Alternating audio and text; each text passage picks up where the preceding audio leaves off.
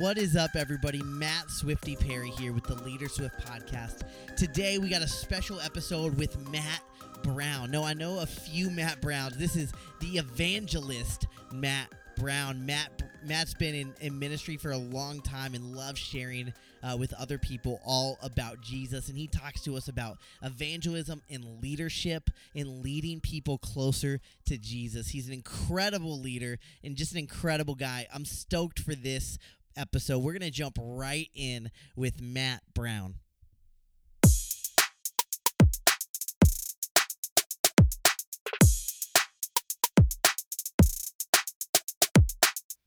What is up, everybody? I am here with Matt Brown. Two Matts on a podcast. How's it going today?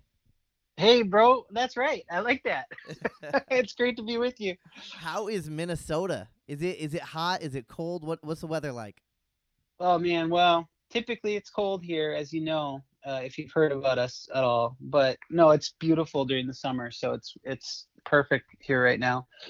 That's Not awesome. too humid, great temperature, and but of course there's a lot of things going on in Minnesota, as you know. That's where some of the racial unrest started with the death of George Floyd, and so we're actually our family is kind of, anyone near the Twin Cities is semi-close, and so that's been sad to see, but also like important what's happening with that, and it's actually been cool, man, to see like no one's talking about this, like especially not the news, but churches and leaders that are serving the city in this time and serving people and meeting needs and praying, and it feels like revival's happening honestly on the streets a lot. So Wow. the church is not in the building, but it's in the streets right now. That's amazing.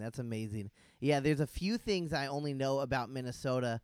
Some of what you just talked about, a few churches, and I'm a big basketball nerd, so I know about the Minnesota Timberwolves. Yes. And they might be selling the team to Kevin Garnett, which would be unreal. Be perfect, man. I saw that. Yeah. And he's like a staple. And so I think that'd be a really cool thing. Yeah, that'd be awesome. Well, Matt, tell us a little bit about you and your leadership journey. Yeah. So I grew up in a Christian home. Since I came to Christ at an early age, since I called the ministry at an early age, but when I was 17 at a youth conference in Minneapolis, it was my first time attending what has been our home church now for many years. At this youth conference, there was an evangelist speaking, and on the second day, he was just talking about God's heart for people who are far from Him, and how much people need Christ. And God just gave me a burden and spoke to me at that time in my heart to be an evangelist, very specifically. And for many years, I had known I had a call to ministry, but I didn't necessarily have any clear direction from God. But God just spoke so clearly and guided me over the coming months and year so clearly. Some people may not have as clear of a call. For me, it was just like so crystal clear. Preach the gospel, focus your life on evangelism. And so I've been doing that ever since now for about 20 years. Went to Bible college, actually downtown Minneapolis, and the college we went to is actually where they held George Floyd's funeral, actually, which was really cool to see. It was crazy. There's all these like rappers and famous people gathering at this chapel where we prepared for ministry and prayed and sought God for revival. Wow. And so it's not far from where that all took place and went down. And the current Bible college president there did a great job leading, and really he set up a scholarship in George Floyd's name for young aspiring Black leaders and encouraged every university in America to do it as well. So that was really powerful to see all the news talking about that as an idea for universities to do. But yeah, I went to this Bible college and then just began preaching, started a ministry called Think Eternity. And really my heart's desire, man, from the beginning has been to work with close friends, to do ministry with some good friends over a lifetime. And I just really, I didn't have a hope or a goal to just be by myself. Now, I don't necessarily, we're a small organization currently. I don't necessarily know if we're ever going to be 50 employees or 100, and I'm not too worried about that. All I really wanted to do, again, and it's pretty much remained the same in my heart for 20 years now of ministry, is just to work with some good friends and to do it together with others. And So that's really been happening more than ever in the last few years. Just got several other ministers and leaders that I work alongside in the Think Eternity ministry, and that's just to share the gospel. And so we're really just focused on sharing Jesus and all the things that we're doing through a couple different areas, events and crusade-like ministry, mentoring young leaders, and then social media obviously has become something. When I was called into ministry, social media wasn't super big thing. So it kind of started coming around when I was in college, but I was slow to get on it. But that's now become obviously a passion of mine as well. So we love to call it digital missions. It's sharing the gospel online. Yeah, one of the biggest mission fields in the entire world. It's crazy. I mean, it's historic, man. Like no generation in history has had this opportunity, and of course, there's challenges with it, and and we can get addicted to it, because of because of the way social media is built. We love getting notifications from people and seeing people share our stuff, and there can be a lot of negative stuff, but of course we see that it can be really positive too. You can create so many friendships, and just people you never could have connected with before. And so I just see that there's of course some bad, but there's a lot of good too, and it's this historic opportunity for the church. Yeah, what I was really excited about, I was bummed, just like everybody else, we couldn't do Easter in person this year. But what I was most excited about is more people heard the name of Jesus in his gospel this Oh yeah, Easter than any other time in the history. totally. Like just as an example, there was a study done, and I'm sure it's probably even more, but they said like a small percent, I think it's like 3% of people in the United Kingdom go to church on a given weekend. And during April, because of all the online churches, it was like 30% of the Wow. United Kingdom was going to church online.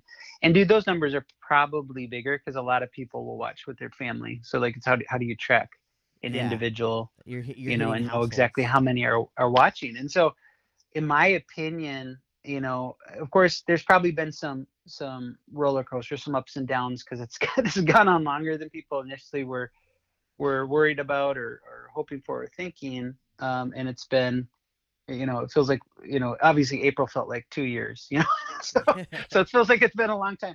And I'm not a pastor, but I'm watching all my friends and all these leaders do a great job leading in it. It's a unique time.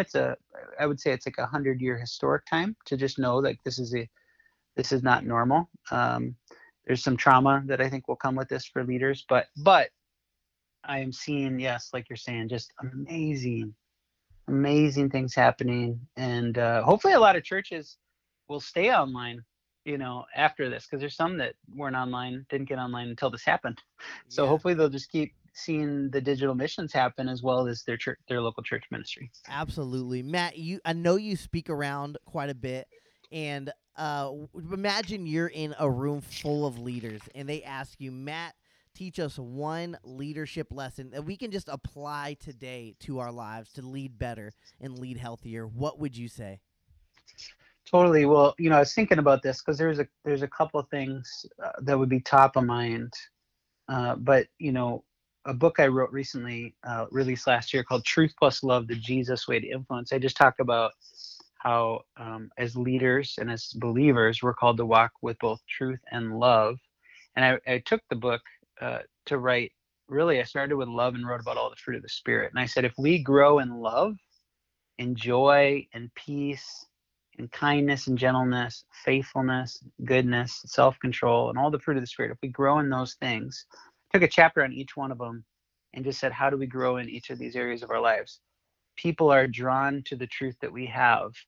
And I open that just kind of telling the story, because I think part of where this came from was God teaching me about spiritual maturity. What does it mean to grow in Christ? It's not just aesthetic things you do. It's not just disciplines in your life, but it's your attitude and your heart as well that is being transformed to be more like Christ. Because if you look at the fruit of the Spirit, those are the characteristics of Christ. Those are the characteristics of God. That's the character of God. It's some of his character there. God is faithful, and so we're called as leaders to be faithful, But the thought was, as we grow in these things, our influence with people will grow. As we treat them with gentleness, the people that we're leading, as we treat them with, and let the genuine joy of Christ overflow in our lives into the lives of our family and the lives of those we work with and those we lead, there will be a growing influence in our lives. And I actually gave an equation in the book: truth plus love equal influence. Of course, we need truth. The truth of God's word is powerful. It changes lives. Like Henrietta Mears said, she was this Sunday school teacher from Hollywood Presbyterian Church back in the 1930s and 40s, and her life is just amazing. And she said, Christianity isn't adding a burden to your life; it's adding power. So there's this power of God that comes in the gospel, that comes in the truth of God's word. When we teach it, we live it, and we preach it, and we lead with it. But also these characteristics, when we walk with those together, truth plus love equals influence, I think there will be a growing influence. And I just shared about some leaders in my life that, kind of burned the bridge with me early on in ministry and leadership. I didn't obviously call anyone out by name, but just experiences that I had that was hard and difficult to walk through. I think every leader has that. We all have that. And a lot of times it's early on in ministry. We have people that hurt us, or it kind of changes our perception of ministry. And, I just think, man, if those guys just would have been kind, I would still be promoting them today. Even as my influence grows, their influence would grow. And so that's my thought to leaders, is that, man, walk in truth and love. Walk in the fruit of the Spirit. Seek to grow in the fruit of the Spirit. Filter what you say and how you lead through the fruit of the Spirit. And when you do that, when you have truth and love, your influence will continue to grow, to impact the world, and to bring glory to God. Yeah, that's so powerful, right?